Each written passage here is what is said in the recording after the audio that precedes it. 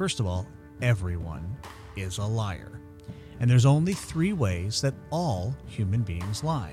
Lie by omission, lie by exaggeration, or an outright untruth. Hey, this is Sean Newman, host of the SNP here in Canada, and you're listening to the one and only Vance Pro podcast. Welcome back to the podcast. I'm glad you're here. Today, we interview John Launius. John is a fascinating character. He walked into the studio and he had this little tray that he wanted to plug in. And before long, I saw him getting all these powders out to use sometime during our conversation. I didn't really know what to expect. John had mentioned when we were chatting before the podcast that he had some sort of expertise in incense, but I had no idea where this was leading. What you are about to see is us having an interview turn into a deep and genuine conversation, largely not because of my skill, but because of the sense that John put into the room. I felt these things transform my emotion, my body language, and even the thoughts that I had. At one point, you will hear in this conversation when John tries to distinguish, are you so certain that incense aren't drugs? And after having had this experience, I'm not so sure because of how profoundly they changed my thoughts and behaviors throughout this conversation. My only regret is that you are not going to be able to smell the things that I smelled and have this visceral physical experience. But even still, I tried my hardest to be able to describe them to you so that you could imagine what it would be like, and you can go along on this sensory experience with us and have the amazing adventure that I just had. You'll notice right now that I am sitting on a couch. That's because we just did a legacy interview earlier this morning with a couple that came all the way in from western Kansas. The couple had 6 children and lived on a farm, and they came in to record their family stories, their history, their values, and the wisdom that they've acquired along the way as they fought to be able to keep their farm through the 80s, and as they raised these children in a farmhouse on sending them to a small school. You know, when they stepped into the room, they felt like they didn't have stories to tell or anything worth recording. They were just doing it because a family member said, I really want you to do this. But they noticed as we had this conversation that they did have stories that mattered to them, stories that their children loved hearing them say, and even some stories that their children had never heard before.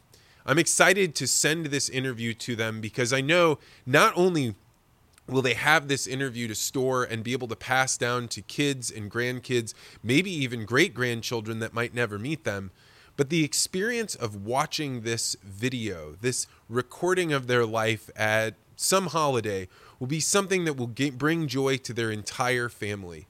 I enjoy doing these legacy interviews, but even more than that, it is a deeply valuable thing that we're creating together. So if you'd like me to sit down with your loved one to record their family stories and wisdom, go to legacyinterviews.com to learn more. All right, without further ado, let's go on this sensory, intoxicating experience with my man, John Launius. John Launius, welcome to the podcast. Thank you, Vance. Appreciate that. To start off, how would you describe the smell of a lemon? Well, I love how you said that, actually. So to describe the smell of a lemon is that to actually experience the smell of a lemon, we have to be in the presence of it.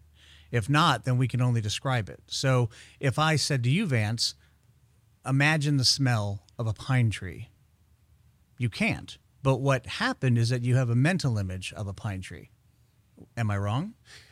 I feel like for a split second I have it, but then it's gone. It's like you imagine that you can grab that smell in your mind, but it's fleeting. Yeah, it's interesting that the sense of smell has been used for thousands of years to skip what you might say is our waking and cognitive brain, and it goes right to the unconscious. And so if we look at, for example, historical figures, Nagarjuna, who was an Indian saint, he used fragrance thousands of years ago as a way to cause enlightenment, which at first maybe sounds a little non sequitur, but have you ever walked into a building and maybe the smell reminds you of third grade, and you transport back 20 years in a heartbeat, right? So when you begin to use fragrance as a way to start to untap or unlock parts of your brain, then you can truly use it as a path to peak performance. So on my LinkedIn, for example, there's an article called The Scent of Peak Performance. And in that article, I recount a little bit of time with Steve Wozniak, the co-founder of Apple, how we're talking about Steve Jobs' wedding, and it was incense laden, because a lot of people forget that Steve Jobs spent time in India.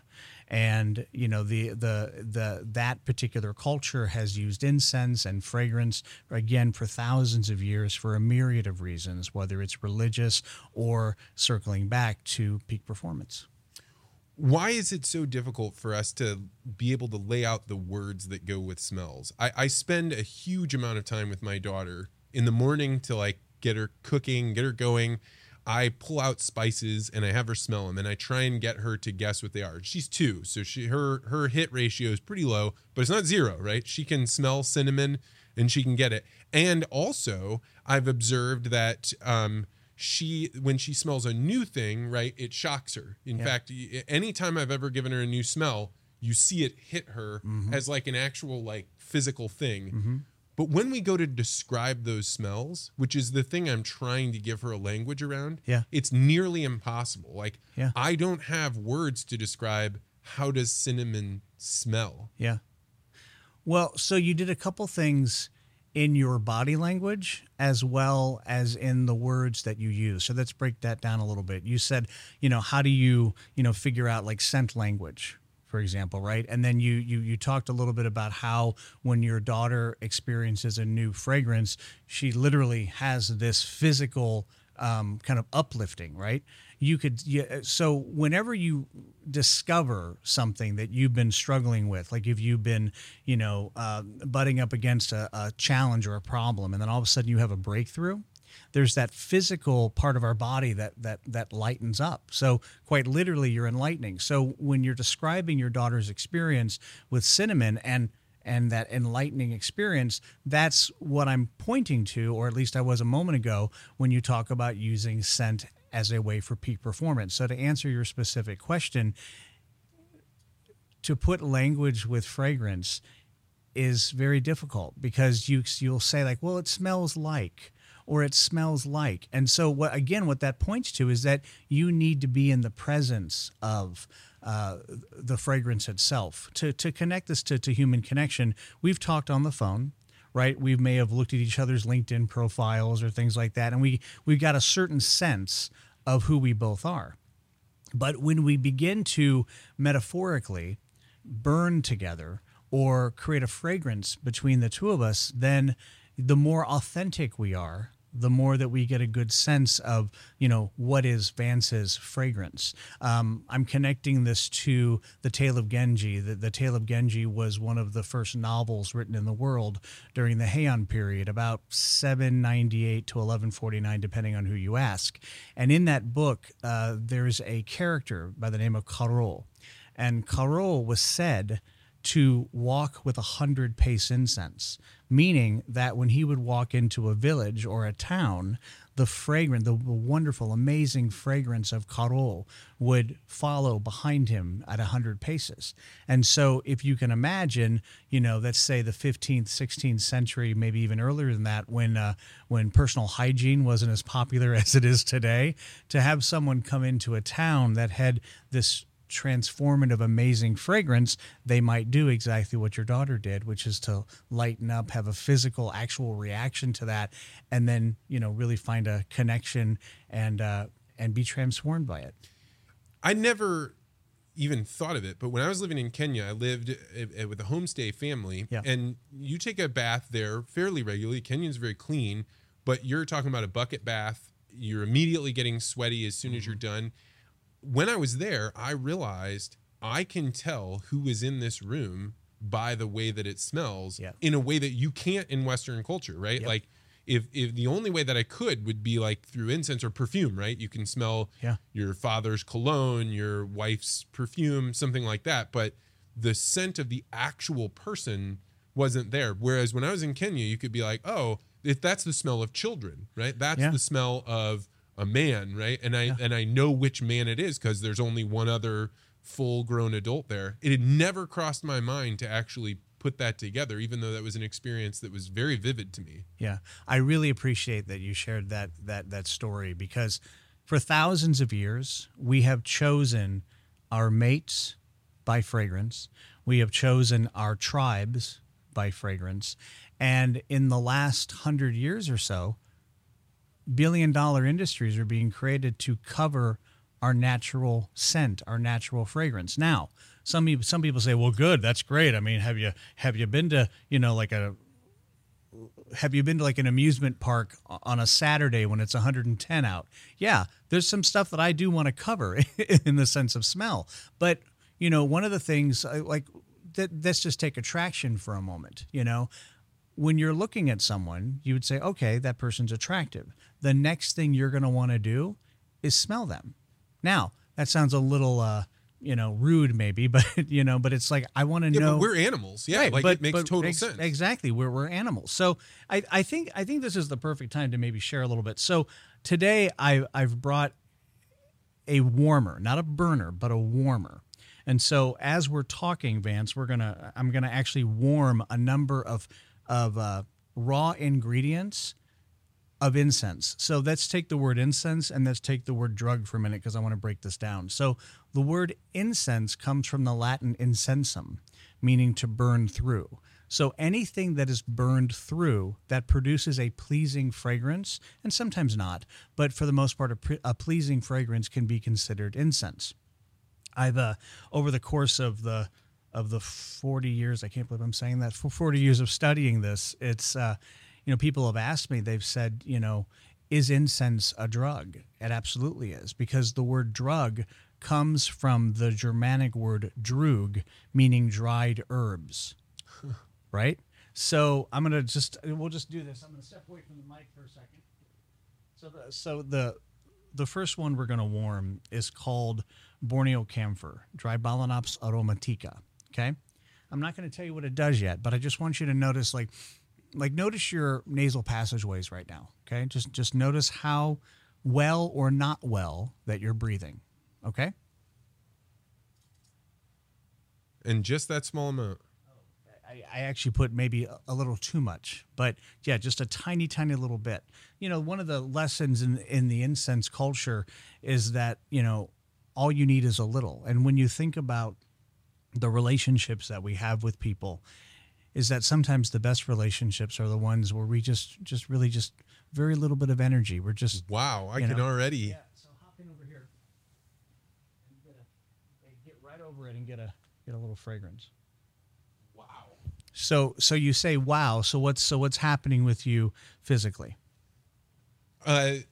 I mean, just like my daughter with the cinnamon, I was like, I can't smell anything. And then I take a waft and I'm like immediately hit by, it smells like a dry smell is the way that I would describe it. Right. Like, not like eucalyptus, but if I were going to put it in the genre, it would be somewhere around there. Mm-hmm.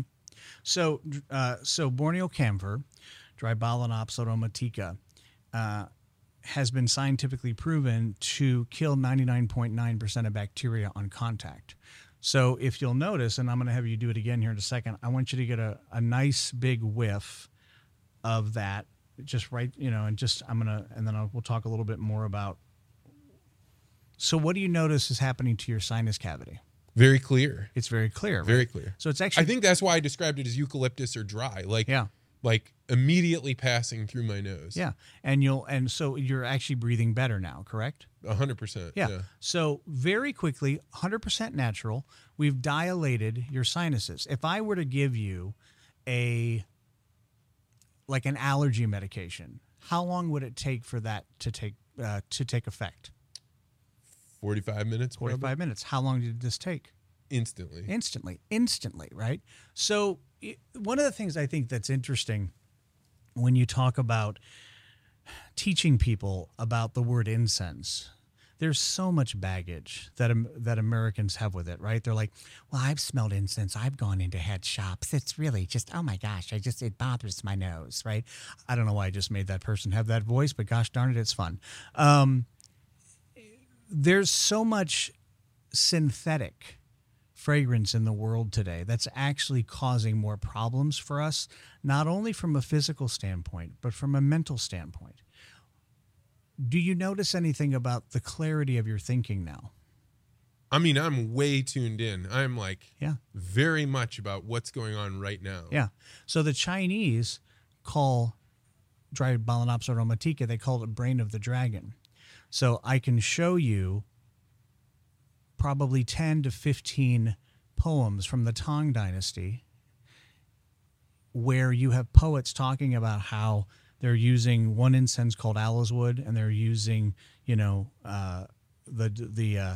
the Borneo camphor as a way to hyper focus their brain to work overnight. It's called, again, brain of the dragon.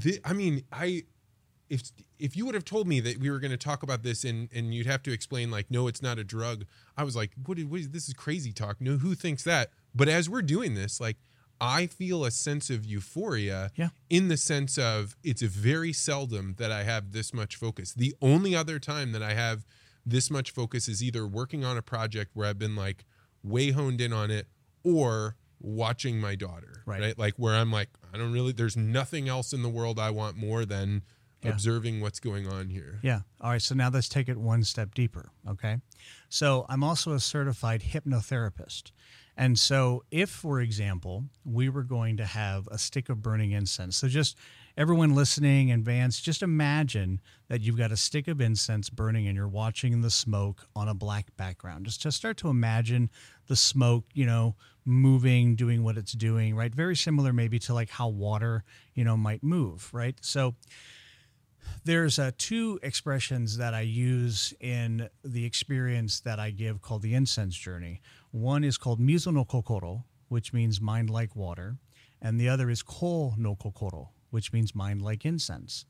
So the mind that you are now operating in, where you're talking about I'm hyper focused, I'm really tuned in, etc. To have the mind of ko no kokoro is one where you are fragrant, you're authentically being your authentic self, and there's nothing getting in your way.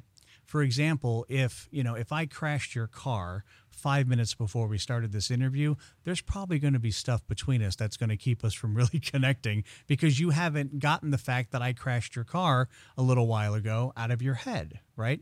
So when we look at every communication that we have, like, and I mean conversation, we're either A, trying to reduce our pain, or B, we're trying to expand our pleasure. So, for example, if you needed to talk to somebody about the fact that I crashed your car, are you telling them the story to reduce your pain, or are you telling them to, expand your happiness? I'm trying to reduce my pain. I'm trying to get that resolved. Yeah, exactly. And so looking at things in these two very simple ways starts to have you understand where your pain is. Now, how does that relate to all of this? Well, again, as the sense of smell is our repressed sense, and how what Freud and others have said is that if you don't understand your subconscious mind, you don't understand how the subconscious mind is driving everything that you are doing.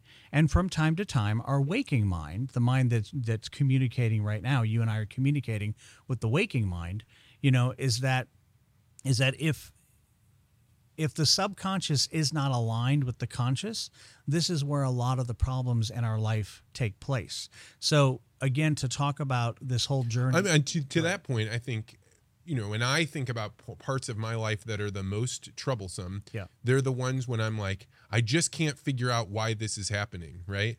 And like the reality is there's a shadow part of you. There's a part of you that is not good, that you don't want to look at. And it's not that you are actively choosing, I don't want to look at what I am doing to contribute to this problem. Mm-hmm. It is that it's scary to go look at what it is that you're doing to cause this problem. And it's much, much easier to imagine the problem is not the shadow in me. Mm-hmm. It is that person, mm-hmm. that obstacle, whatever it is, because it's much, much easier to look at the outward than the inward. Right. Well, what's really great about what's happening today in the 21st century that I would assert for the most part started during the 70s and 80s and somewhat of the 90s when you talk about the human potential movement that took place in America is that when I now say the word mindfulness, people are like, oh, yeah, that makes a lot of sense. If I would have said meditation and mindfulness, let's say 50 years ago, people would have looked at me like I had three eyes, right? Well, it seems irreligious in some way, right? Say more about that. Well, I grew up in a conservative Christian town. There were 14 churches. Right. 60% went to a church that didn't allow televisions in the house, and so mindfulness would be one of those new age ways to sneak non-Christian beliefs into your thinking, or at least that would have been the culture that I came from. So when I hear you say mindfulness, now I know what you mean, but 18-year-old Vance would have been like, oh, this is what they're trying to sneak in. I don't know. It sounds like a throwaway line for me to be like sneak in the devil, but it is like that is the perception. And I would imagine, I think my hometown was like what the 1950s was a lot like. Yeah. I'm guessing that is probably why people would look at you with three eyes. Yeah. Well, it's interesting that you use the word devil. So one of the talks that I give is called "The Devil Out by Fire, Smoke, and Incense," and it's actually looking at a lot of the literature from not only Christianity but many religions over the last 6,000 years that talk about how incense and incense smoke and fragrance, etc., expels the evil, expels the devil, expels demons, things like that. Now, for some people listening to this, it's like it's not. You may say, "Oh, is John about to go woo woo?" And it's not that at all. I mean, I think it's. I meet a lot of people that might fall into kind of the woo woo category. If you look at me or you're watching the video of this, I'm in a tie. Oh yeah, I almost told you were a little square coming in here. Like you got your tie on and you're doing great, but I'm just saying these two, you and what you're talking about, would not fit together in my mind. Yeah, well, it's interesting. There's this expression that came up a number of years ago with my friends, is that they call me a shaman in a suit, and and so when you look at the word shaman, the word comes, it's Russian, or it's that part of the world, but it basically means someone who's responsible for the connection between the physical realm and, quote, everything else, right? So your thoughts could be everything else, because your thoughts manifest in the physical world, but they don't start in the physical world. They're starting and ending in many ways, obviously in the space between our ears. Now, that's the human brain, right? Now, we also know from the research that we have a heart brain. And we also know from the research that we have a gut brain. And so there's actually three brains within our body that are all either working in opposition to each other or in agreement with each other. The gut one I can see, right? Mm-hmm. I'm currently teaching my daughter how to be potty trained, and we're at the very first stages. And and it's really interesting because you forget that you yourself have I have a feeling, right? And I need to recognize, one, that feeling doesn't mean I should just squat down and go to the bathroom, right? It means now I need to do something about this. Right. And then you have an elapsed amount of time between there. But a child doesn't know this, right? So you have to make them aware that they are having this sensation. So when you say gut brain, I am right there right now trying to teach that to a child. But a heart brain, I don't know what that is. So the Japanese word for heart or sincerity of heart is makoto. And so I believe that this is Harvard and the Mayo Clinic over the past 10 to 15 years. There was this phenomenon that was showing up where when there was a heart transplant that would take place, when the heart transplant was done successfully and the patient recovered, they would start to all of a sudden display habits or preferences that they didn't have before. Like a young person might pick up skateboarding for no particular reason. Come to find out, that donor was a skateboarder. And so there's I would just say go to the internet and look this up, but there's a ton of research that's beginning to emerge that what the Japanese and what, Asian cultures were saying for years and years and years is that there is the Makoto, there is the heart brain as well as the physical brain and the gut brain. And so moving all those three together, really creates some interesting dialogue. Yeah, I mean, I can see where the woo-woo, you are balancing things. Because as you describe this, it's very hard for me not to be like, no, that can't be right. But I have no reason not to be open to it. And I certainly believe that there are thoughts that are not driven by your logical brain, right? Mm-hmm. That there are, in fact, also raising a child, right? You see very clearly that human beings are driven by the emotions, and those emotions are in a series of impulses like electricity, right? You watch a child being happy, happy, happy. They realize they want cheese. Now the everything about them is about cheese. And at first you're like, oh, that's what children do. And then you're like, no. That's in me right now. I feel the same thing. I want cheese now that I'm thinking about it, but I figure out a way to tamp it down. And that's not your logical brain, but is that the heart brain you're talking about? So there's an aspect of that. And so when you were talking about, again, your daughter, the subconscious brain or the subconscious part of our mind stops developing around the age 13. So quite honestly, when we are using our subconscious brain, you're accessing a 10-year-old. Whoa. Right? So so there's this concept called imprints, okay? So if you looked back over the course of your life and I said, pick a defining moment from your childhood that from that moment following, you were changed. Can you pick one? Yeah. I mean, most of them are ones I wouldn't want to say. Right. Well, they might. But is there a safe one that you'd be willing to share? Oh, certainly. Yeah. Yeah. Okay. What would that be? I was at a Boy Scout camp. Okay. And I was working as a counselor in training. Mm-hmm. And so I was shooting 22s on the gun range. And I got really good, really, really good, to the degree that I could shoot the clothespins off from 50 yards away with the 22. Like, I was really good. So I was doing it all the time, and I got caught. And the guy that was running the range, my experience with doing something wrong and getting caught was that you would get in trouble, anger. Yeah. He played this up with the other kids and said he was going to call my mother, and he walked out to the truck and he got his big bag phone and he held it up. And I thought he called her, but I noticed right as he was getting started that the buttons were still lit up. So he wasn't talking. And he gives this big explanation, and then he hangs up the phone, and the kids are all watching wide-eyed. And then he says, your mother wanted me to give you this. And he gave me a pretend kiss on the cheek, right? And I realized in this moment that he was doing this big display for them because he needed them to not try and do what I was doing. Mm-hmm.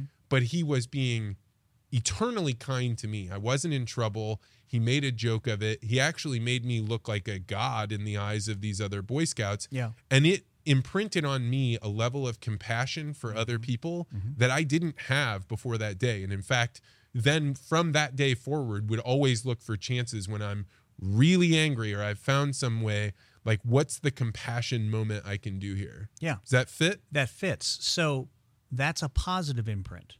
So that particular experience from your childhood has set up a particular way of being that you are now as an adult with as many people as you can be. Would that be correct? 100%. So here's the other side of that. When you talked about your shadow self a little while ago, right? We have many, many imprints over the course of our lifetime that we have never done anything with in a productive way.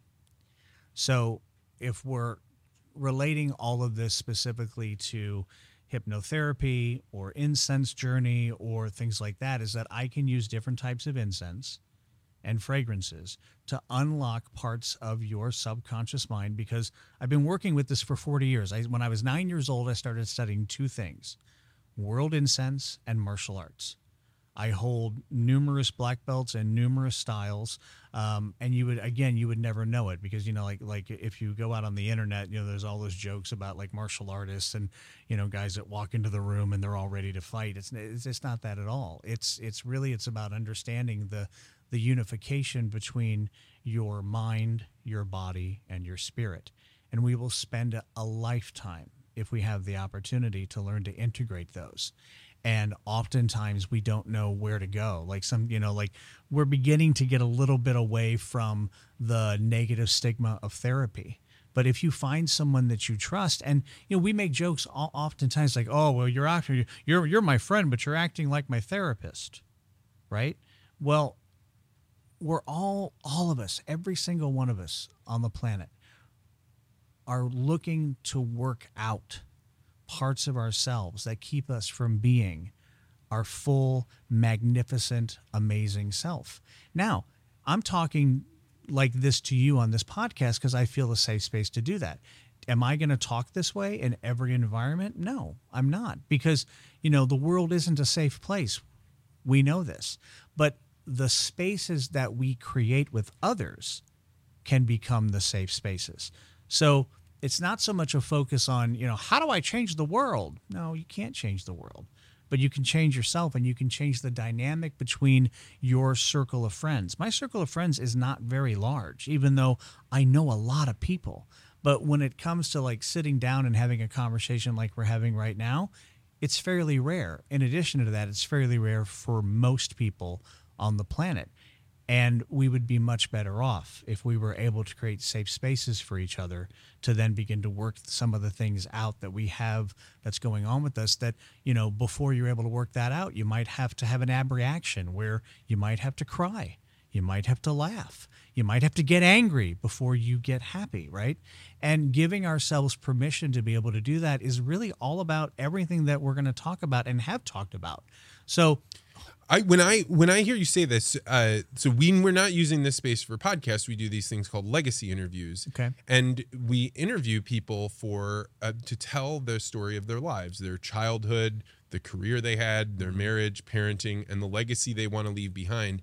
And one of the things that has become very, very clear to me, I think I thought this before, but now I really know it, is that most people go most of their lives never having had anyone listen to them. Mm-hmm. And they talk. It's not that there's, maybe if they say, hey, pass me the salt, somebody acknowledges that they want you have that request, and it's easier for them to fulfill that request than to ignore you completely.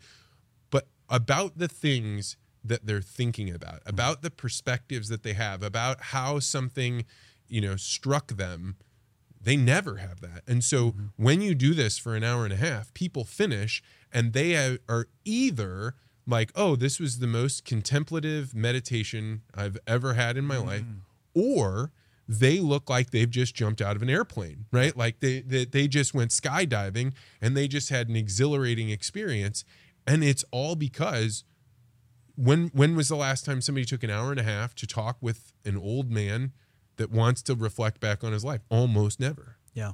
So I'm going to talk about at least 2 of the 5 levels of psychological trust. While I'm doing that, what I would like you to do, Vance, is smell, and I'm going to talk about the difference between smell and listening in the incense tradition. Just start to spend like 30 seconds with that fragrance. Just allow it to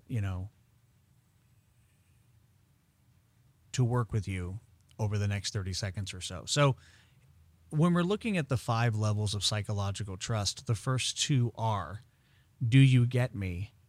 And are you for me? And so when we talk about starting to develop psychological trust with another human being, the first 2 have to be met, which is that, do you get me? Right? Do you get me? And are you for me?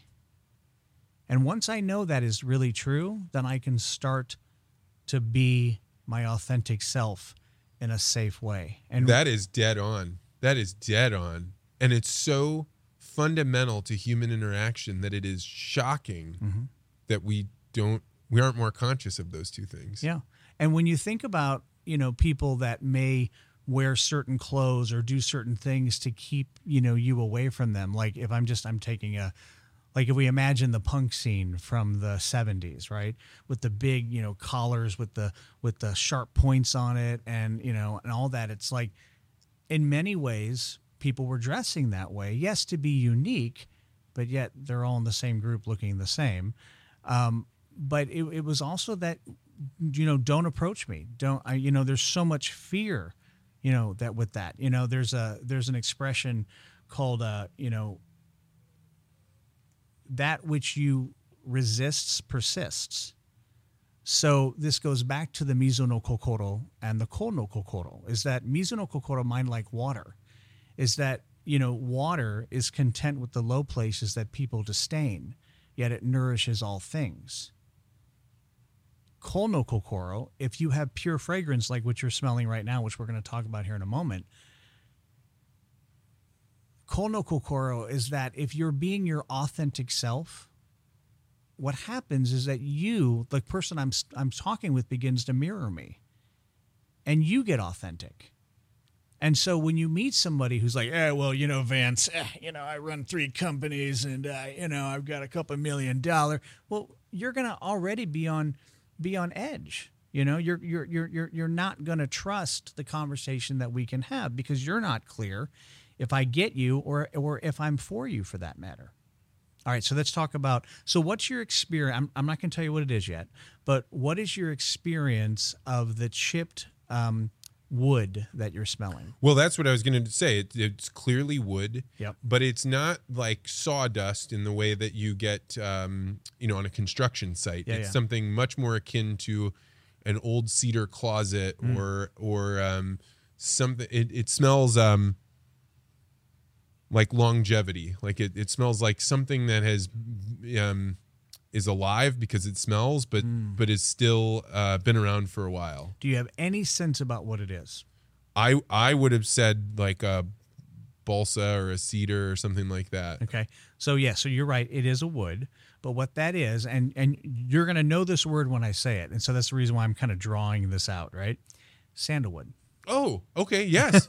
Yes. In fact, I get shampoo because I like the smell of sandalwood, but I didn't. That's funny. I didn't know that. Yeah. So that sandalwood that you're holding right there is called Old Mountain Sandalwood. So I'm going to put it on the warmer.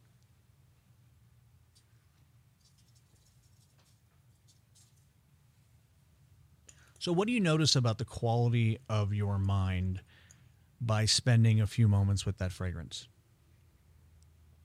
Well, I noticed that by coming back and continuing to smell it, that's the thing that grabs your attention for just a moment. It's not very long, but it's like, okay, whatever you're talking about, if I smell this, now that's the thing I'm thinking about, and I can flip back. And I would say very calm, very settled, but whenever you take the whiff in, it grabs your attention. Yeah.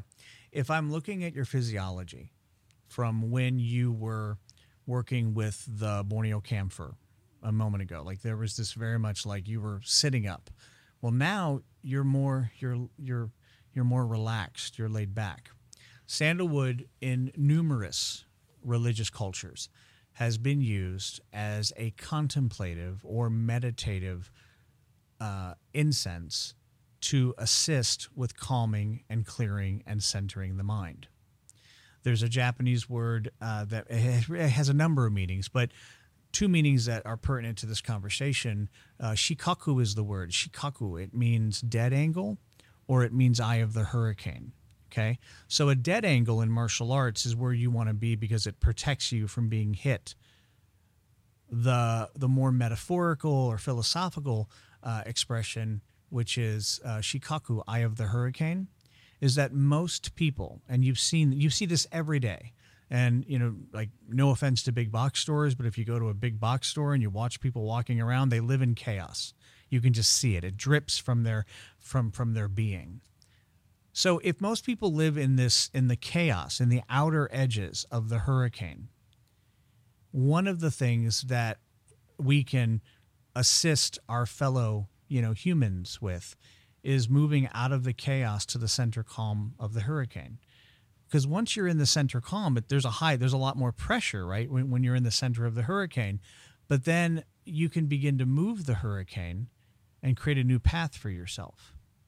So one aspect of the study of incense, the study of fragrance, hypnosis, all of that is bringing people back to their center calm that we were all born with that we all have we have a memory of it. Like we remember being children and being at calm or at peace.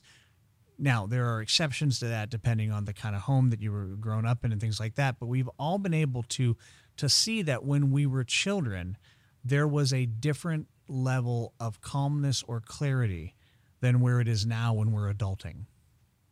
So, when you begin to look at a way, like, here's the thing. When it comes, so hang on a second. Are you getting the, Oh yeah. And in fact, like it was pronounced, right? When you first get it, you're like, wait, am I smelling it? And then you're like, yeah, I am. I really am. So do you see any smoke? No. No, not at all. So let's talk about soradaki and soneko for a second. In the Japanese incense tradition, there's two types of incense burning, soradaki and soneko. One is for devotional purposes and the other is for just enjoyment. But the Japanese, who were essentially a culture that was the last to receive incense, and what I mean by that is that as Buddhism spread, Japan was one of the last countries to get Buddhism. And Buddhism is synonymous with incense, and it comes from a very old sutra talking about how in the Buddha's world, everything is fragrant like incense. Now, for people that aren't Buddhist, you might say, well, how does that relate to Christianity? Well, there was one, in the history of Christianity, there was the tradition of calling Jesus the panther. And why would they call him the panther? Well, the panther lies in wait and uses its sweet breath to actually attract people. Okay? So what's interesting about the fact that you're seeing no smoke here is that the Japanese developed, and I'm not going to, this is that conversation alone is probably 45 minutes, right? But there's a particular way of warming incense in Japan, and you're seeing this modified with an electric burner today, where we can set the temperature at the perfect amount to get the fragrance without the other part of it, which would be the smoke or the burning and the kind of the other parts of that.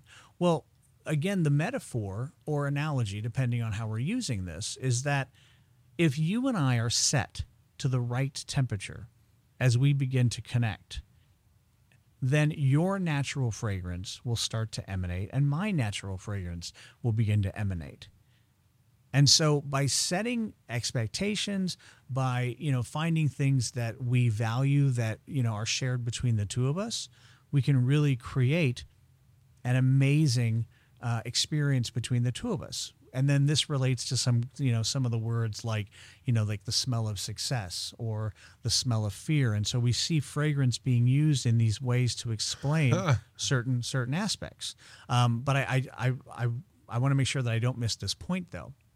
So earlier I was talking about how we'll talk about the difference between smelling and listening. Okay. So in Japan and in other countries, the idea here, to smell incense is actually considered crude or rude. If you're listening to the incense, then you're listening for the value that it can have on your life. Sandalwood, the one we're with right now in the room, very meditative, very calming. So you'll notice that the conversation, like if you were to go back and listen to the first part of the conversation. Yeah, I'm wired up, ready to go. And listen where we are now, we are relaxed. So now someone can say, well, can't I just go out and buy essential oils? Of course you can. Because it's not like this isn't unique or special to only me. It's really more about the process than it is about the practitioner, right? So how I often language this is that the incense is the true teacher. It has nothing to do with me. Now, I'm providing a particular context. I'm providing a particular way in which that you're receiving it.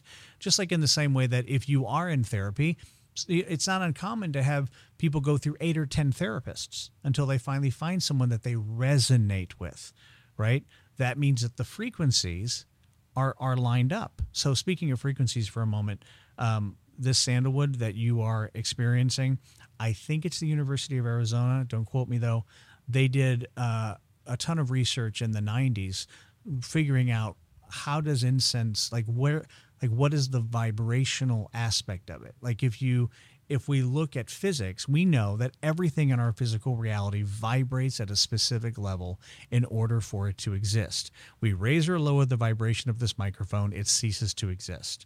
Same thing with us. So when you start getting into, and this is maybe more of the woo-woo stuff that is based in science now, is that, what is the frequency that you're looking to have in your life to be able to get you to begin to take consistent action in a very particular way to develop for yourself a new reality. When you thought about creating this podcast, there was a whole bunch of physical stuff you had to do. You had to go get microphones, cameras, you had to find staff, you had to figure out guests, you do all these things, right? And so there was this period of uncomfortability where then after that point in time, where you've created all that, then you've created the space to be able to have the kinds of conversations that you're having on this podcast. Yeah, 100%. Yeah. So the point is this, is that so going back to subconscious and conscious mind, is that it takes 91 days for a human being to actually upgrade their identity around whatever it is that they're doing. So if someone wants to learn guitar, and let's say that they're that they're brilliant at it and they learn all the notes and everything very quickly, there's still going to be 91 days where that individual feels uncomfortable, where they feel like, I'm not a guitarist yet. But then one day in that span of those 91 days, they're like, I am a guitarist. And suddenly then the speaking changes, the reality changes, and everything around you changes. What's your sense for why 91 days? Why not 120? Why not 30? What's going on? That's the research for lack of a better term, and it's often referred to again as an identity upgrade, because the subconscious mind does not like change. So if we're just pulling from hypnotherapy for a moment, if somebody wants to lose weight, we're not going to tell them to lose the weight. We're going to tell them to let the weight go, because the subconscious mind doesn't like to lose things. So if I say we're going to let it go, then that is you making a conscious decision to let that go. So it's something that you can really do for yourself very, very quickly, which is that, instead of saying, I'm going to quit drinking, or I'm going to quit smoking, or I'm going to whatever. No, just let it go. I'm going to let go drinking. I'm going to let go smoking. I'm going to let go that particular way of being that makes people angry when I talk to them. It's profound in its simplicity, and I find it to be slippery. Just like when we were describing, when you said, what does that smell like? I can grab it for a second, and then when you said, what does pine smell like, right? I can grab that idea for a moment, but then it vanishes. And Can I bring it to mind? No, I can bring the image to mind. Right. And the very thing you're saying here about, letting the weight go or letting the drinking go, it seems like an idea very easy to grasp for a moment, and then it slips away when you look at it too directly. Yeah. Almost like you were saying about the incense being something like, if you're smelling it, you're not doing it right? You're supposed to be just letting it absorb with you. Yeah. Well, in your response right now, you just answered it. So nothing that we do as humans will last, including our physical bodies, right? At some point, we're going to depart from Earth. So if we're talking about bringing in something new, when we do it, it only lasts for a moment. So that's the importance of having consistent action related specifically to your intended outcome. So, let's step away for a moment from incense or all of this. Like when I work with a lot of executives, and I work with a lot of, really interesting people around really being as effective as they can be. And for some people, they may not be scent oriented, but so where are they? Are they audio? I mean, are they tactile? Are they kinesthetic? Are they, visual, audio, things like that? So when we're looking at the entire mechanism, for me I was never an audio person until I worked in radio. And then once I worked in radio, I now enjoy audiobooks more than reading a physical My experience book. exactly. I had, until somebody taught me, how could this sound or what is going on there? Yeah. You don't appreciate it. But once you can hear it, then you can hear all of the stuff that's in there, and you really appreciate the crystal clear quality or the volume being just right. You really care about it, but you can't care about it until you understand it. Yeah. And so when you talk about, so there's this concept that people that work with me know, which is called being whole and complete. So imagine, Vance, that you were able to leave every single conversation that you ever have going forward, saying everything you need to say and hearing everything you need to hear. And you could leave every conversation. How do you think that would transform your life? I mean, it would make you feel much more stable, much more like you knew what you had to do, and you were completing those things because you understood. Yeah, you'd also be leaving baggage behind. Yeah. So much in life, we are not given the ability to hear everything we need to hear and say everything we need to say. If you said something to me and gave me instructions, like let's say that we're in an airplane and we know we have to jump out of this aircraft, right?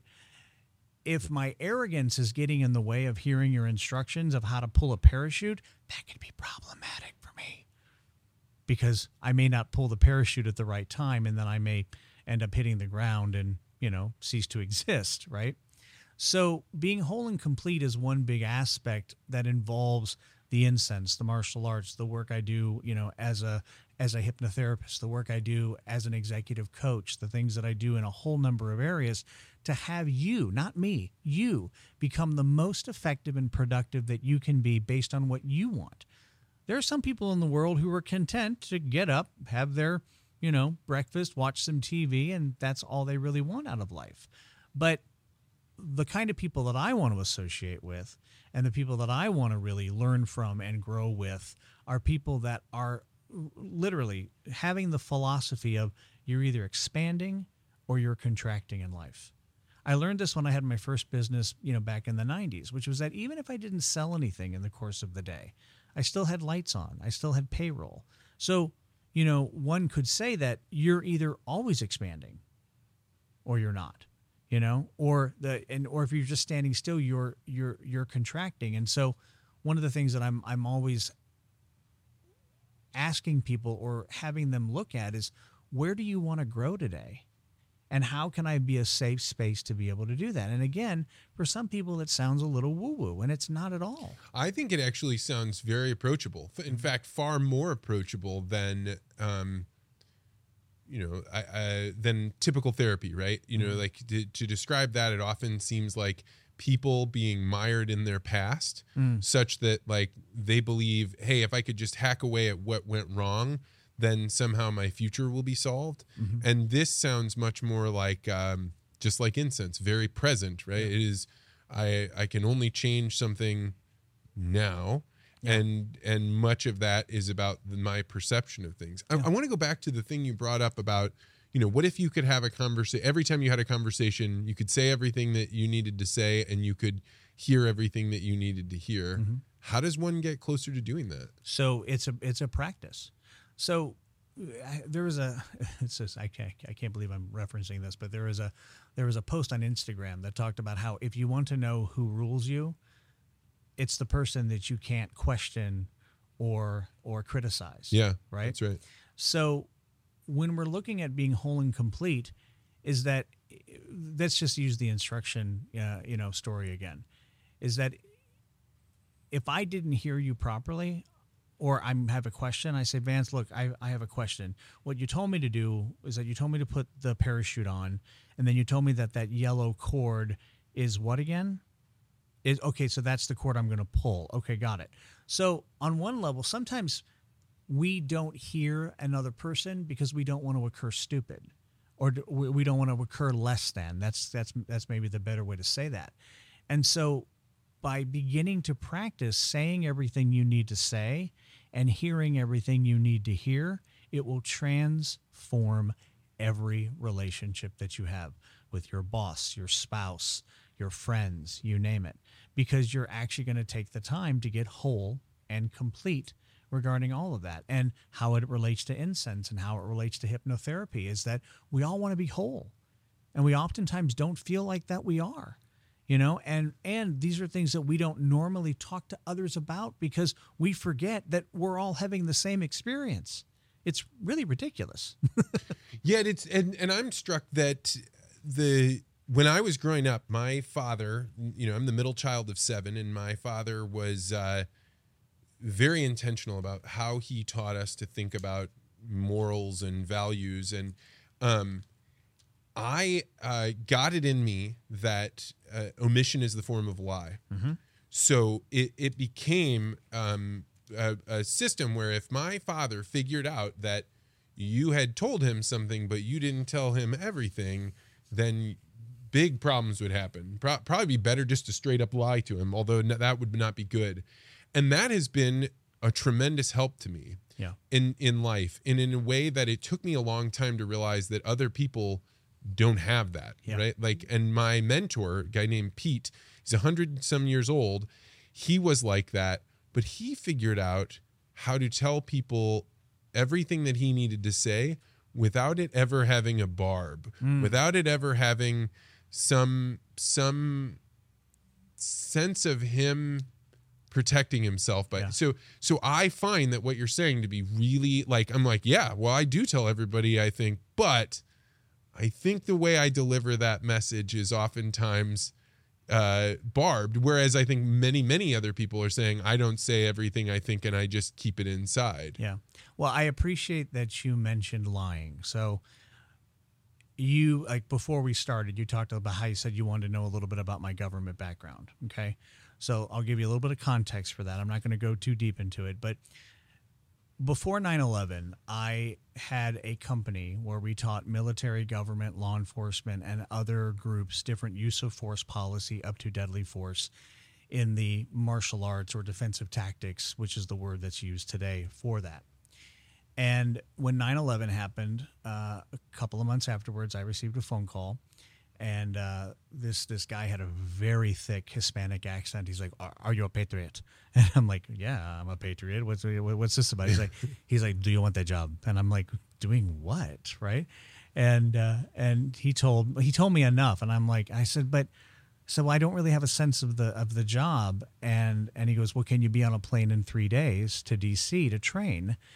And I said, "Again, to do what?"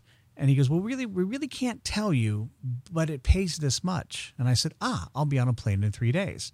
And so one of the first things that I learned when I was being trained was that, first of all, everyone is a liar.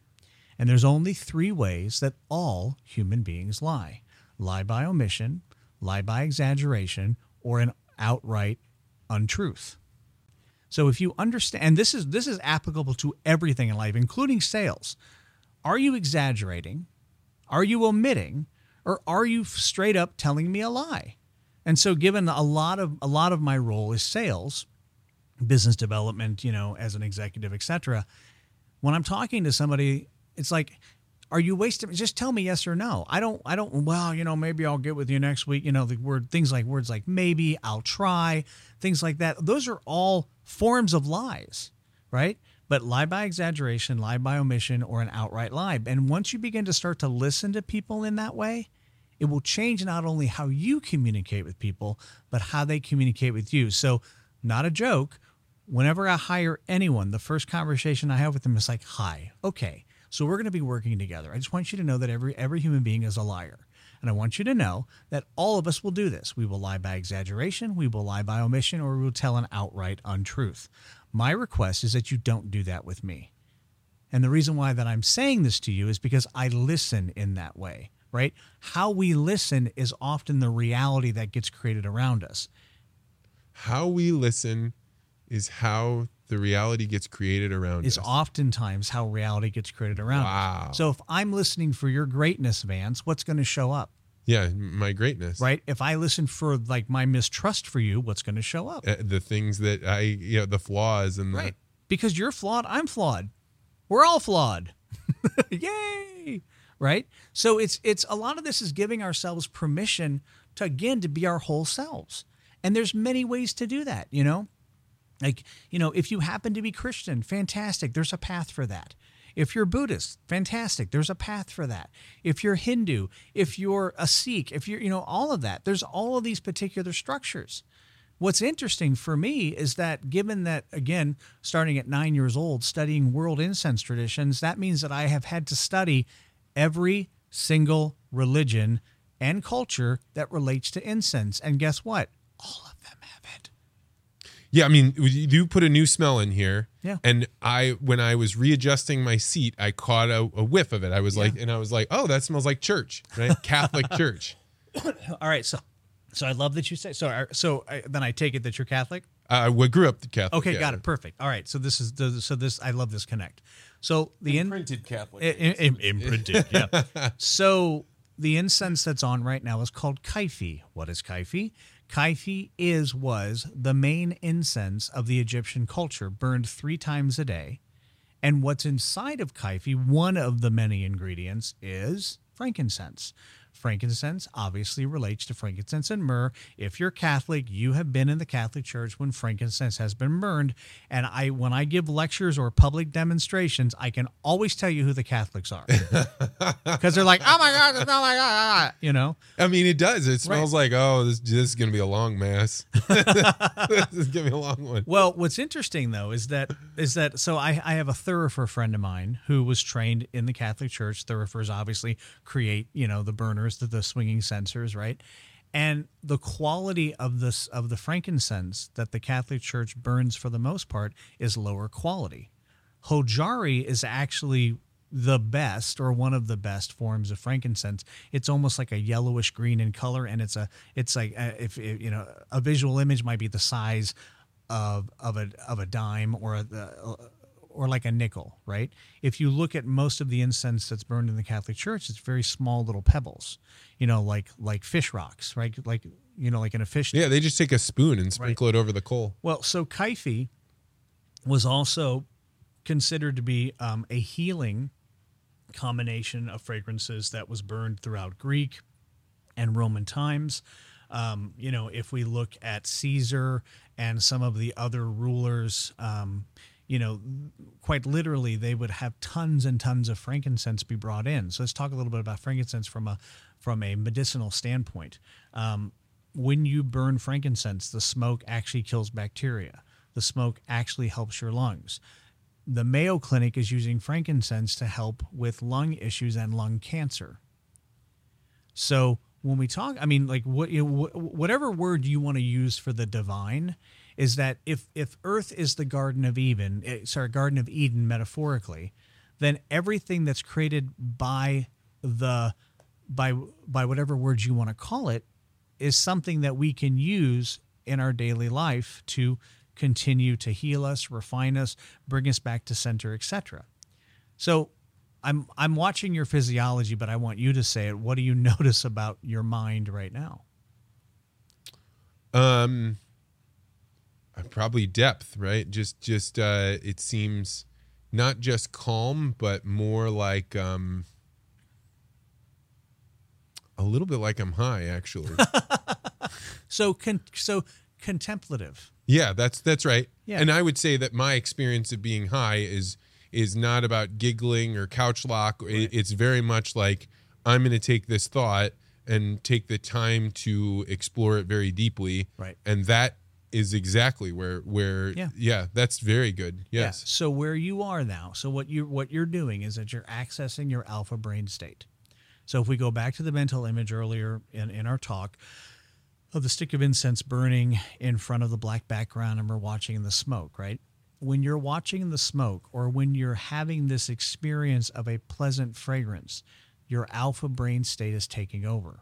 The alpha brain state is also the brain state that when you're focusing to putt on a green, that's the alpha brain state, which is in many ways the reason why the people love golf, yes, for the game itself, but also the mental clarity that begins to emerge from that because of the way that the way the Hindus would explain it is samadhi, single-pointed concentration.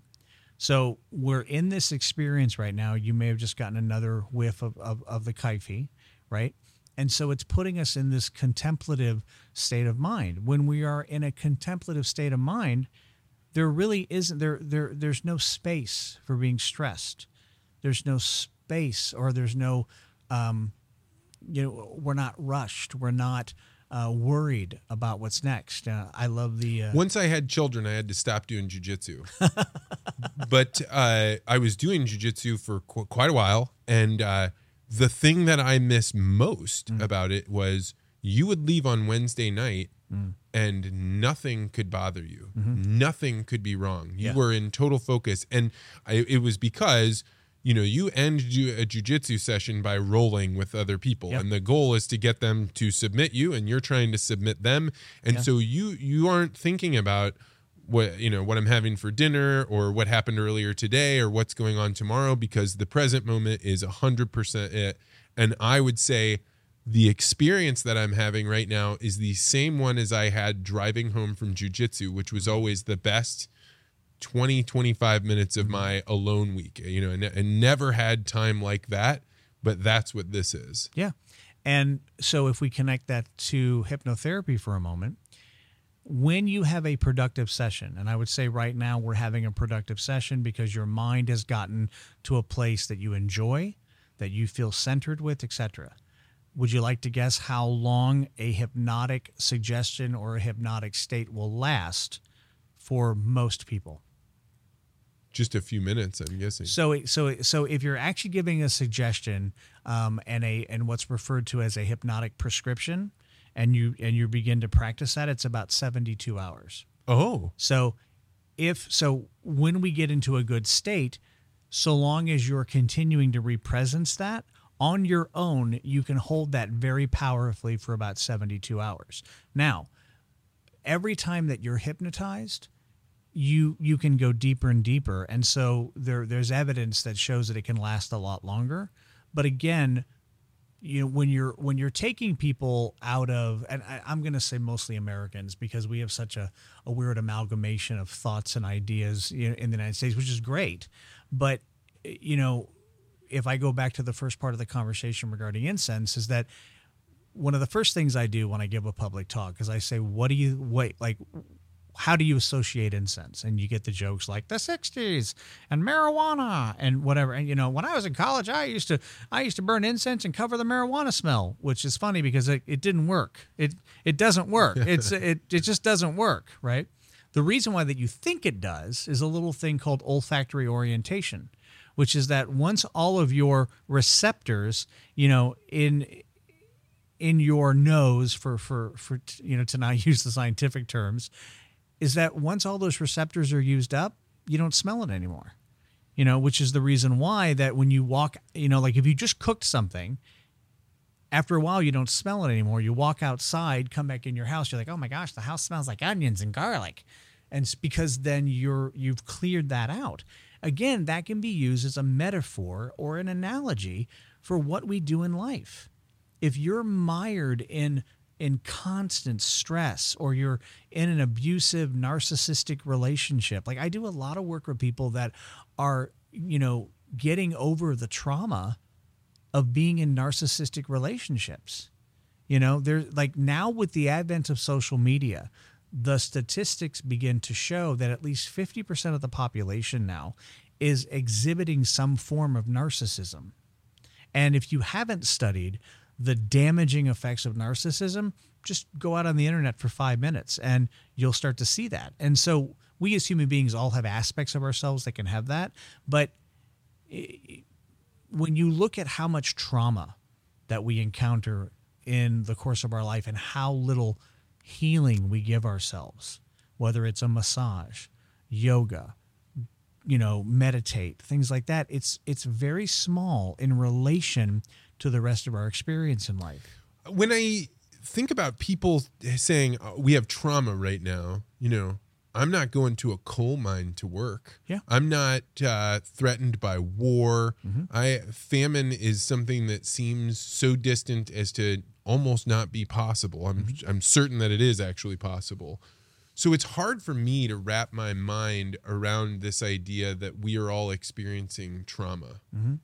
I get it. I hear you. And that may just be how you're orienting yourself. Like you're not going to allow yourself for that. But depending on where you fall from a political standpoint, you know, you might watch either CNN or Fox, And let's just say that you're more of a Fox watcher than you are a CNN watcher. If you spend 2 hours watching Fox and then go over to CNN, you're going to experience some trauma based on the thinking and based on where that is. And so essentially, when we're talking about trauma and pain, it's really where, our boundaries and our values have been trampled upon, for lack of a better term, right?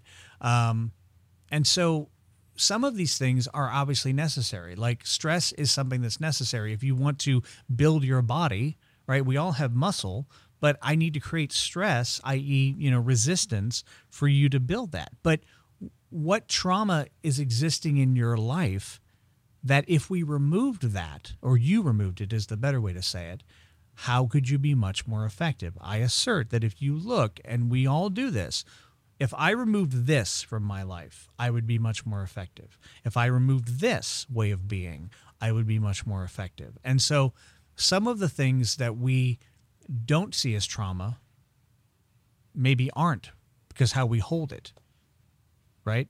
And again, not everybody is in relationships that are abusive. Not everyone has a bad boss, but everybody has experiences with others where you're like, you know what, I got to work with you, but I don't really agree with your values.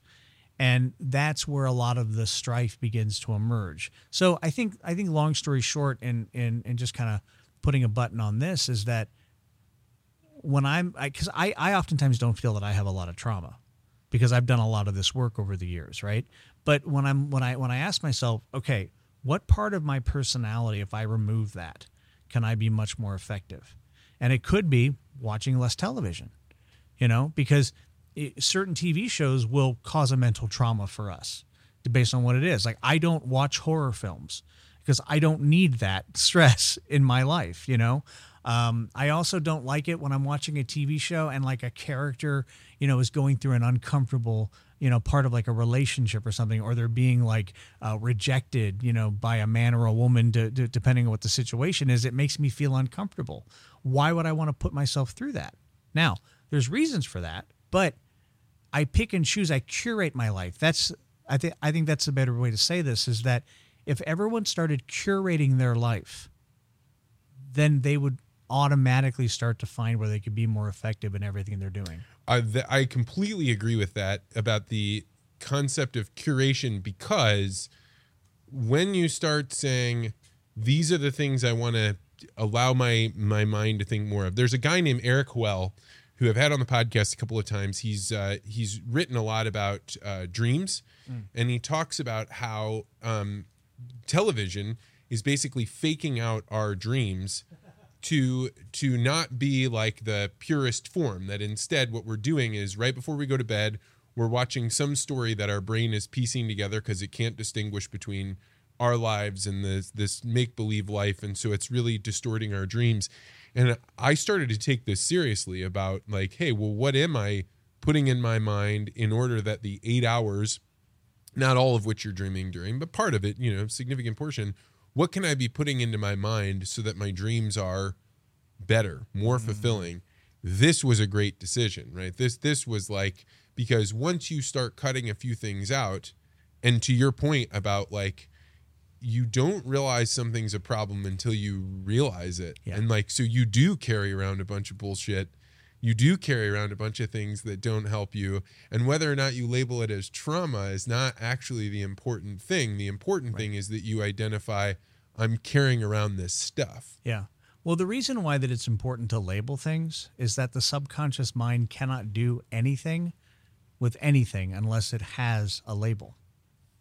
So by labeling something a trauma, then the subconscious mind knows what to do with it.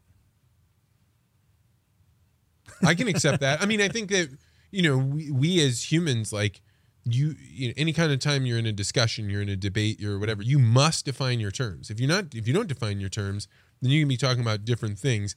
And really, I believe a significant portion of human experience, maybe all of it, is the experience of sharing something with another person, having the understanding, like, I'm a primate that is living on this rock Mm-hmm. that I shouldn't be able to see you, right? It just happens that somehow through the course of evolution, this little set of tissue is able to grab, this tiny part of the electromagnetic spectrum that is visible light, and we can see each other and we can communicate, and I'm experiencing all these things.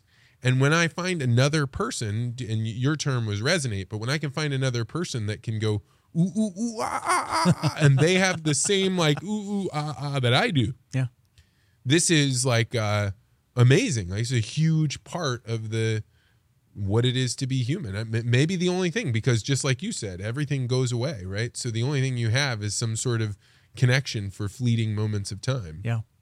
At the beginning of what you just said, what struck me, or what I started thinking about, was blind spots, right? Part of the reason why that we choose the people that we choose to be our friends is that they either magnify or they allow us to conceal the blind spots about ourselves. And that's one of the beauties of having a coach or having a therapist of any kind, is that individual starts to have you look at the blind spots that you don't even know that you have. Now, if you don't want to go out and get a therapist, you don't have to.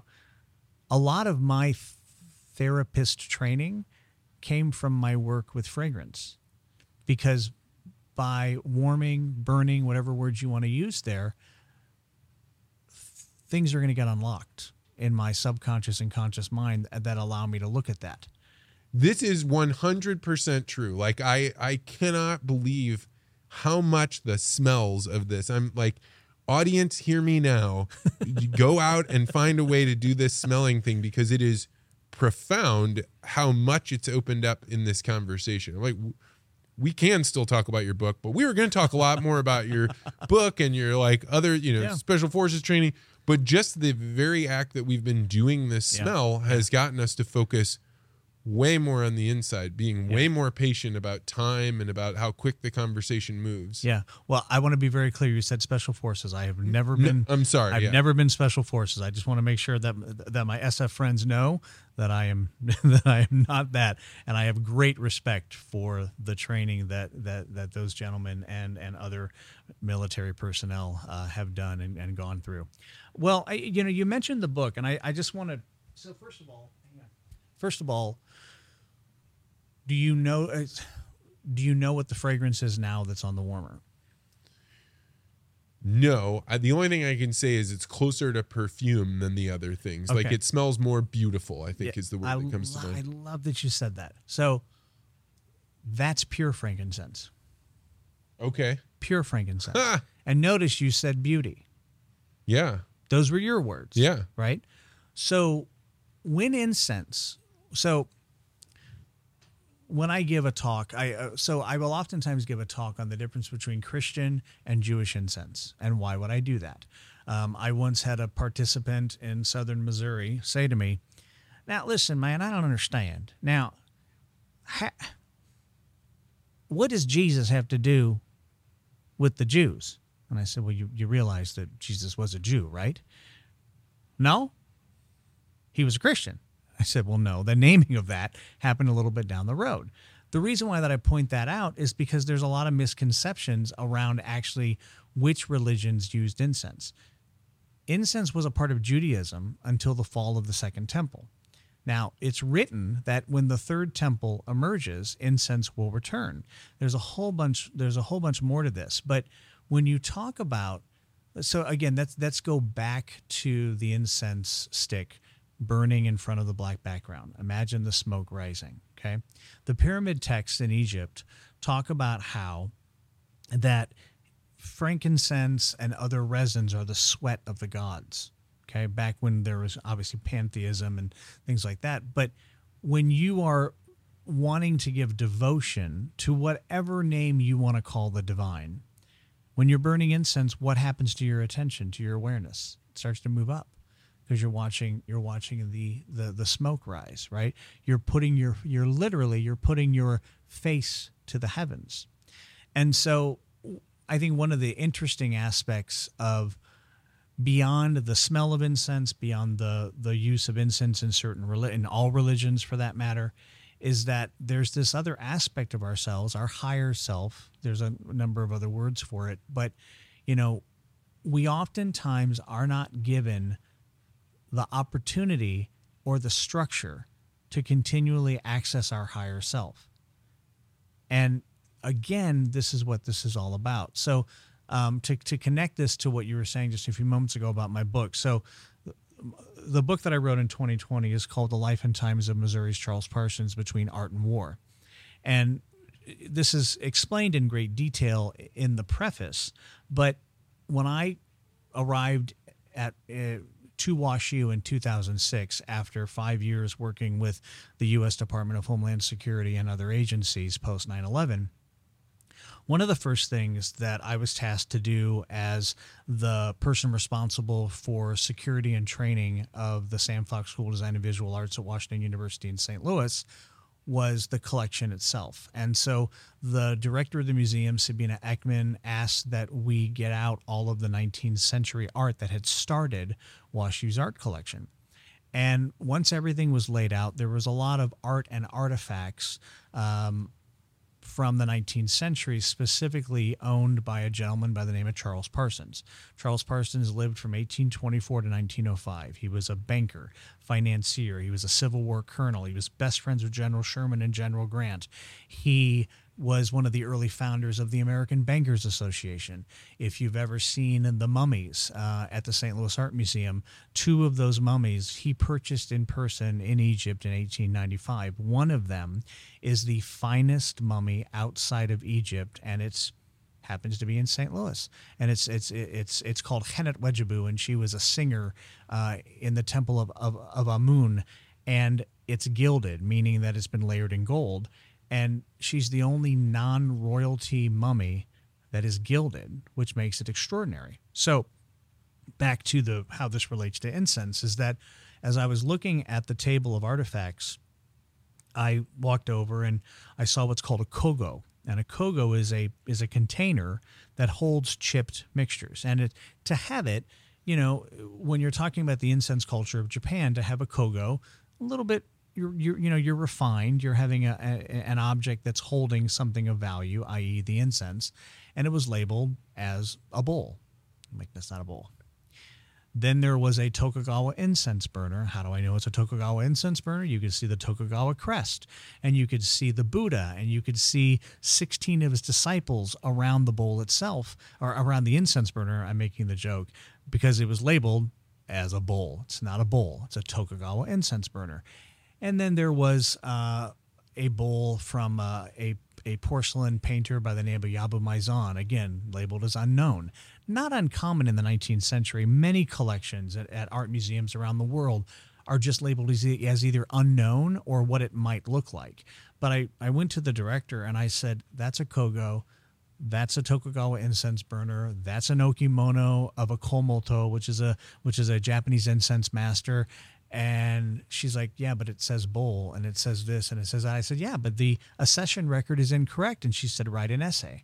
So by writing an essay, what happened was that I came face to face with Charles Parsons. He is an extraordinary 19th century business leader who used business to improve education. He was an abolitionist. He was against slavery. He was doing all of these progressive things. Like this is like when you talk about things being woke today, he was what was called a wide awake in the 19th century. There was an actual paramilitary group, an early part of the Republicans that actually ended slavery, that said we are wide awakes and we are progressives, and those were the people that got Lincoln elected.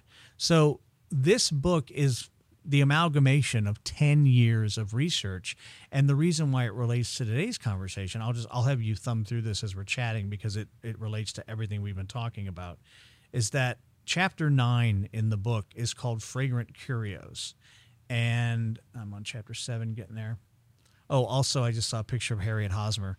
Harriet Hosmer is an extraordinary female sculptor who was one of the first to achieve international acclaim, and Charles Parsons and his wife supported Harriet Hosmer in the 19th century to have her art be all over the world. So as we're looking at this together, what do you see in that image? Like describe that image to your listeners. Well, it's a bowl, but it's deep, so it looks like the size of a man's hand. In as far as its depth and its width, it would be something that you would probably hold about a cup of liquid, and then above it is a hand putting chopsticks into the top of the cup, and there seems to be something floating at the top of it. Yeah, got it. So this cup bowl is called a monkoro. And monkoro means listening vessel. So when we go back to the conversation a little while ago, I said we don't really smell incense, we listen to it. In the incense ceremony, the ko-do ceremony, ko meaning incense, do meaning the way. As a martial artist, you know that any of the do arts, is a path to refinement. So kyudo, judo, aikido, cha-do, right? All of these do arts are paths of refinement. So the incense ceremony, using this cup called a monkoro, allows us to begin to listen to the fragrance, allows us to begin to unlock things that are in our mind that allow us to talk about them, and quite literally, to use the expression, talk things out. Because once we talk things out, what gets left is space to do whatever you want with it. And most people don't have space in their day-to-day lives. Man, this is fantastic. So this is one of the objects I was telling you about. So describe to the listeners what you see there. So what you see are two Japanese figures. One on the left is an older man. He seems to be holding like a book, and then he also has his hand. Looks like he's stirring something in a similar cup. And then to his left, there's a little boy that is also holding a book, only his book is open, and he appears to be writing or sitting at the knee of, a parent or some kind of master and trying to learn from him. Yeah. So what you're seeing here is that this is a komoto. Does he look like a samurai? Would you say? Yeah, I mean, whatever a samurai would look like. I mean, I would have no way of knowing, but yes. Well, so he's wearing samurai dress. He has the top knot back there, right? So what you're looking at is that you're looking at probably a depiction of the Shino school of incense. So the Shino school of incense was known as the fire school, and it was primarily practiced by the samurai. And so you've got a senpai, a senior. There's other words we could say like sensei and shihodin, things like that.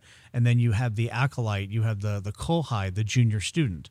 The junior student is holding a book that translates as the work of Mencius, which is really all about, Mencius was about really having humans be their most refined and enlightened self. And then this is, if you look really close, do you see how it looks like there's clouds on that book that the older gentleman is holding? Yeah, that's right. Yeah, so that's an incense sutra, or it would be an incense classifying manual. And then if you'll look here, you can see this bowl, right? What he's actually holding are chopsticks. So therefore, if we connect it back to this photo, you're looking at basically the same thing.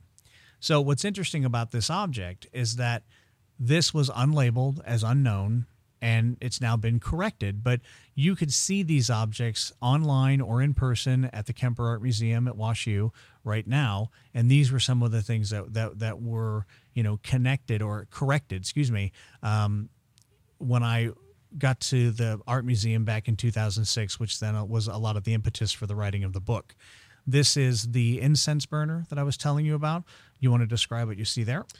Now, this is a little bit different. It looks like a porcelain pot, and there is a man who looks Japanese. He has a dot on his forehead, but he also has a halo around him, much the same way that saints do in the Catholic paintings, things like that. And then around him are all of these other Japanese men in ornate clothes. They look like some of them are bare-chested with things around their biceps. That appears that they're wearing like flowing robes. Some of them have a fan. It's interesting. One of those fans looks like a Christian cross, Yeah. but the man is at the center. The man with the halo is at the center in dark robes, and everybody's looking at him.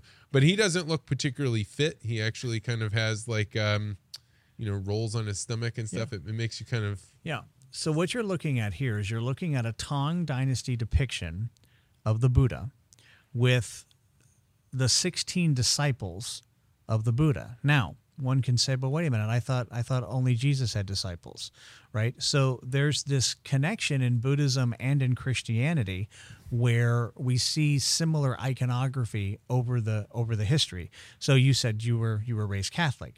The Catholic rosary is 108 beads, right? The Buddhist rosary is 108 beads. Matteo Ricci, who was a missionary, I think in like maybe the 10th century, when he got to Japan, he thought that the devil had beaten him there, because when Matteo Ricci shows up, he's like, wait a minute.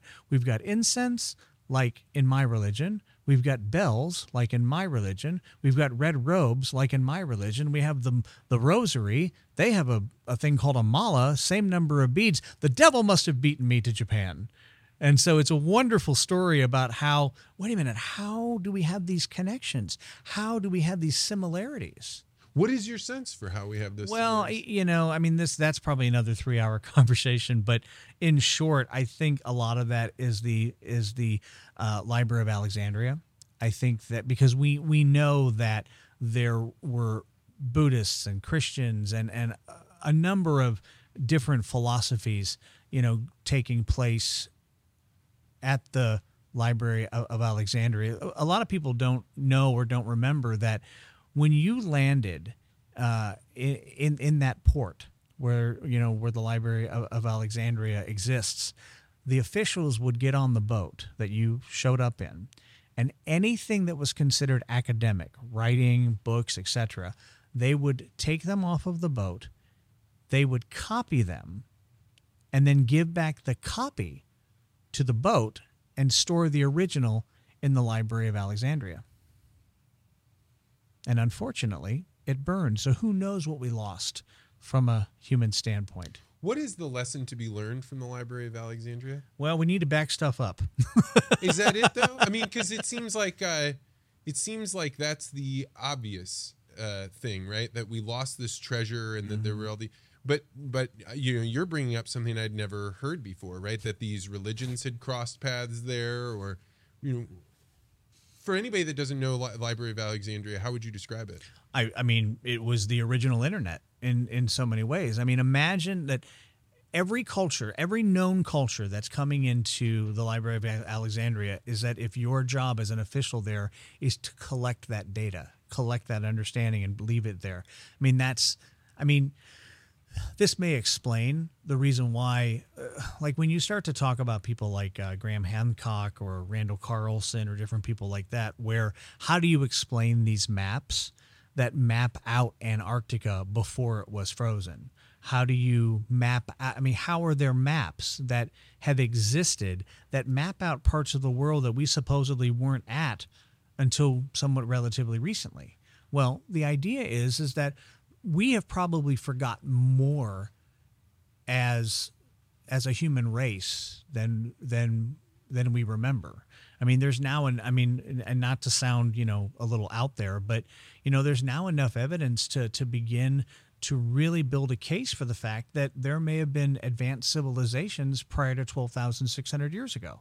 If you look at the amount of peer-reviewed papers now that exist in talking about how we have all of this evidence of, massive flooding, how do you explain the 200 cultures from around the world that have a flood myth, who maybe have never even had any interaction with the Bible talking about, the deluge or the flood? I mean, I think there's a lot more to this, but to keep it focused on the conversation today, where I speak from regarding incense and fragrance is that there's a 6,000-year history and tradition of incense that we know exists because the pyramid texts, like literally written in stone, talk about incense and its benefits.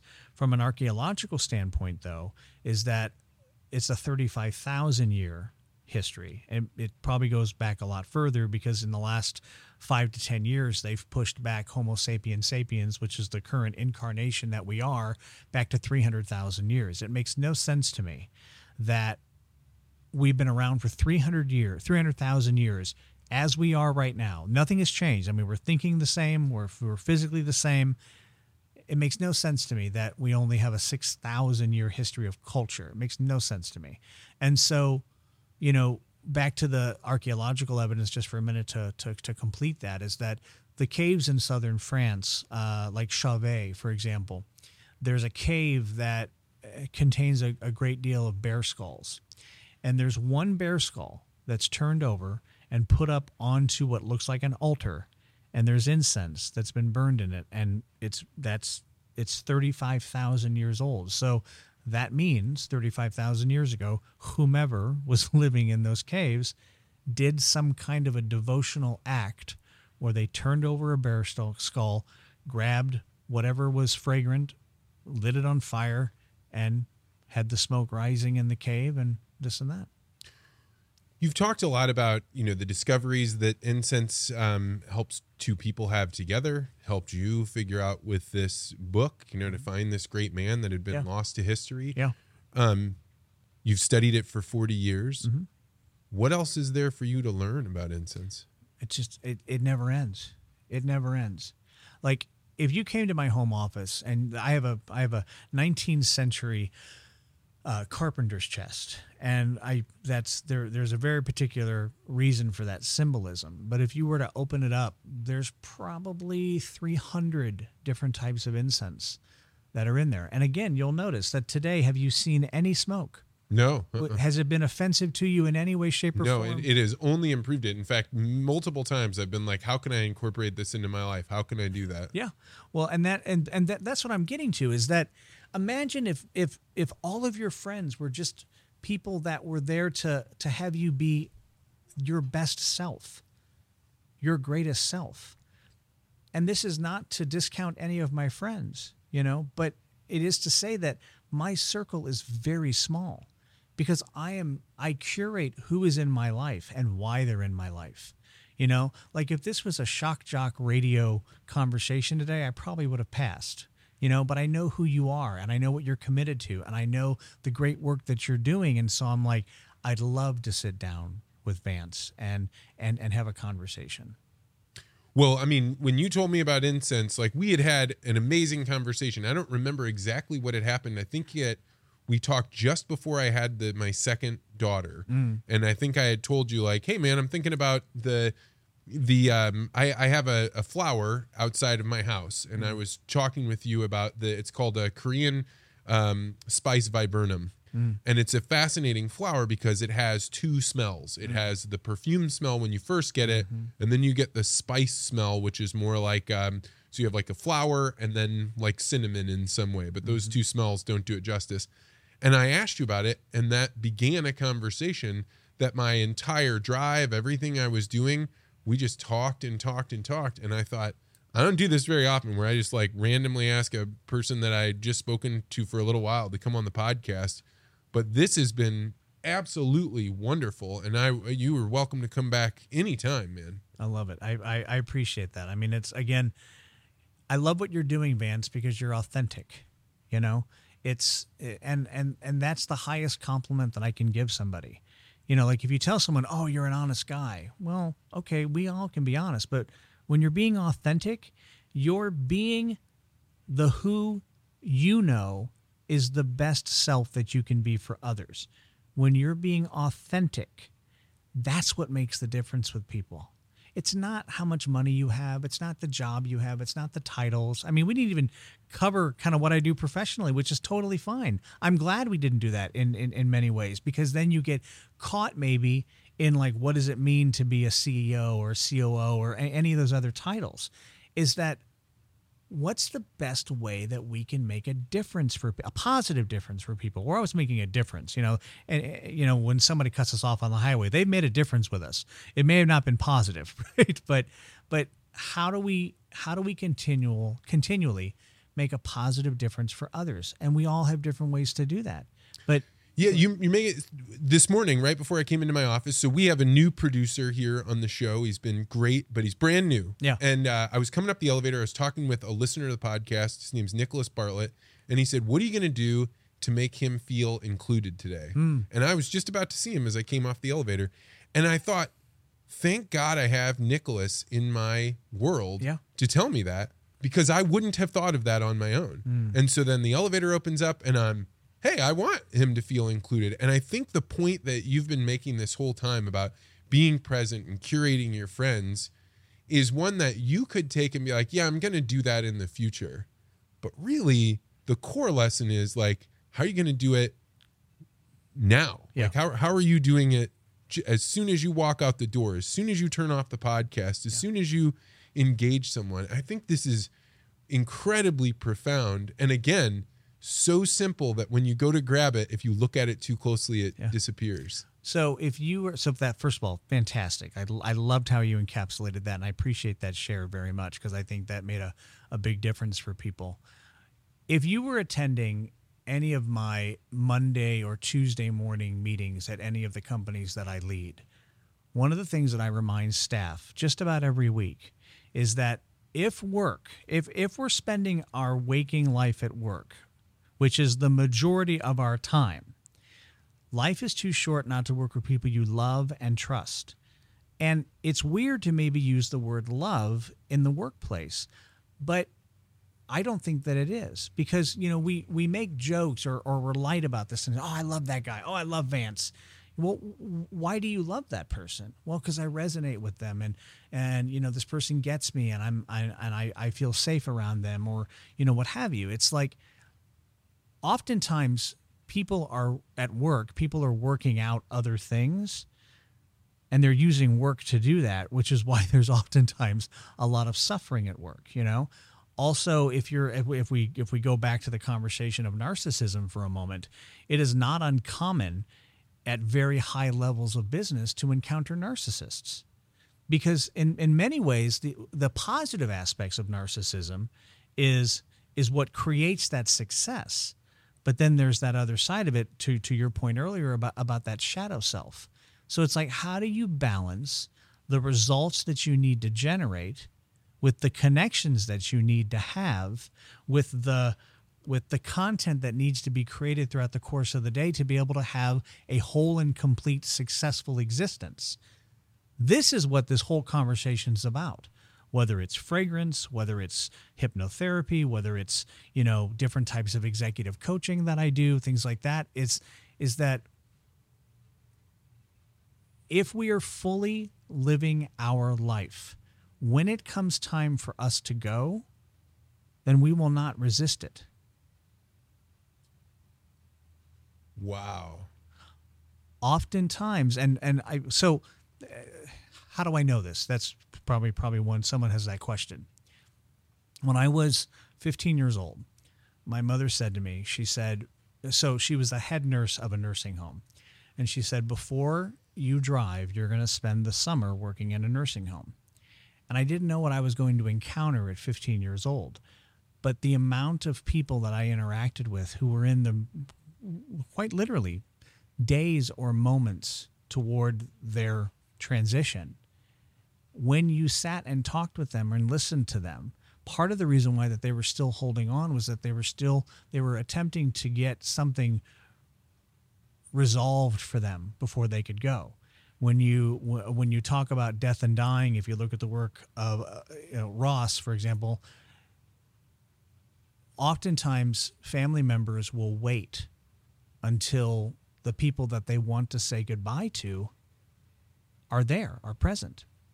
And the last piece I'll share with this was that in 2015, my father passed away. And when he was in the last few days of his life, he had lost his voice. I couldn't speak with him anymore. And like, one of my regrets is that for a guy who worked in radio, who's worked in media and things like that, I don't have very many recordings of my dad's voice. So it was very upsetting.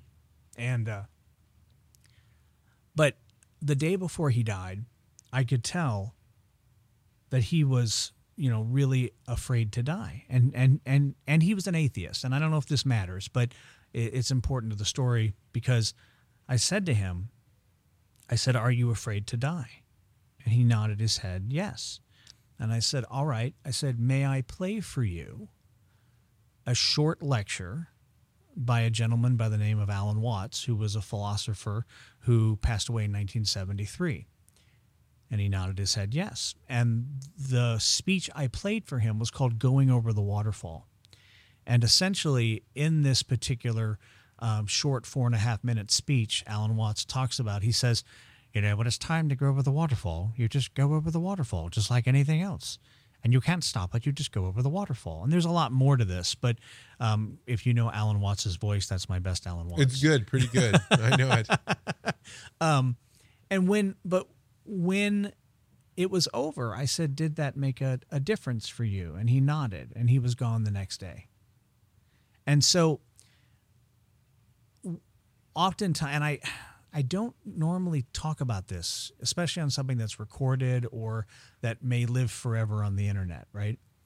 But I think that one of the I'll use the word karma, like one of the karmas of my life is that my grandfather taught me when I was very young is to leave people better than when you find them.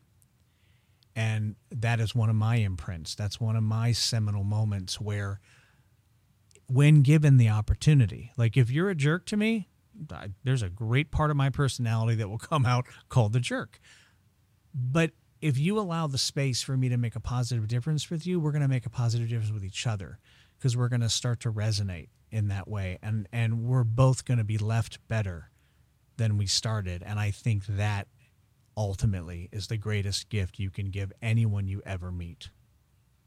It may be really the only gift, right? That's so profound. This coming October, we're going to run a series called Memento Mori. And during that series, we're going to talk to people that stretch from birth, an OBGYN, all the way to a funeral director, and talk about people that have seen it. And I hope you'll come back on after that's done and we can have a discussion about like what we heard there. Because I feel like the thing that you are truly great at is self-reflection in a way that doesn't feel like you're holding a mirror up to me. It makes it feel like you've created space where the full self, where the belt can be loosened and the shirt can be untucked, and I think that may be that is a very high compliment in from me, like the ability to be your authentic self. I think the reason you see that in me is because that's what you expected to see. And this has been a profound conversation. If people wanted to learn more about your work, your book, how would you recommend they go about it? So LinkedIn is probably the easiest, and you can find me very easily there. I would say that if you want me to read to you for 6 hours and 4 minutes, you can get the audiobook. That's on Amazon. Oh, all right. You can also, get the physical book as well. And I think I would love that. I would love to connect with anyone that this conversation resonated with, because, one of my favorite quotes is that there are no answers. There are only openings. Because every opening leads to something else. And the answer, may be there for a moment, but if we're always looking for openings as opposed to answers, then we're going to continually learn and we're going to continue to expand who we are. And again, if you believe that we're only expanding or contracting, I would much rather be expanding than contracting. And what is the first step people could use to get into incense? How could they take that first step? So what I would say is that probably aromatherapy is the easiest. I mean, if you want to go grab the oils, you'll know exactly what you're getting. There's there's so much information on aromatherapy, which is essentially what we were doing today. But what I like to call what we're doing today is as original aromatherapy, because we're using the raw ingredients. We're not using the pressed oils or the absolutes of that. And though I know a lot about that, I prefer to deal in the raw ingredients. For me, there's something that's more real for me. Because again, there's very reputable sellers out there of essential oils, but I don't know how it's made. If I go and, pick up a pine needle, I know how it was made because I'm holding the product itself. And so to answer your question, a little more specifically, is I would say anything on aromatherapy. I would say that if you're interested in Japanese incense, there are really great sites like Shoedo. Yamanamatsu is another great company. And if you get lost from there, just reach out. I'd be more than happy to, direct links and things like that to help out. John Launius, thank you for coming on the podcast. Vance Crow, thank you very much.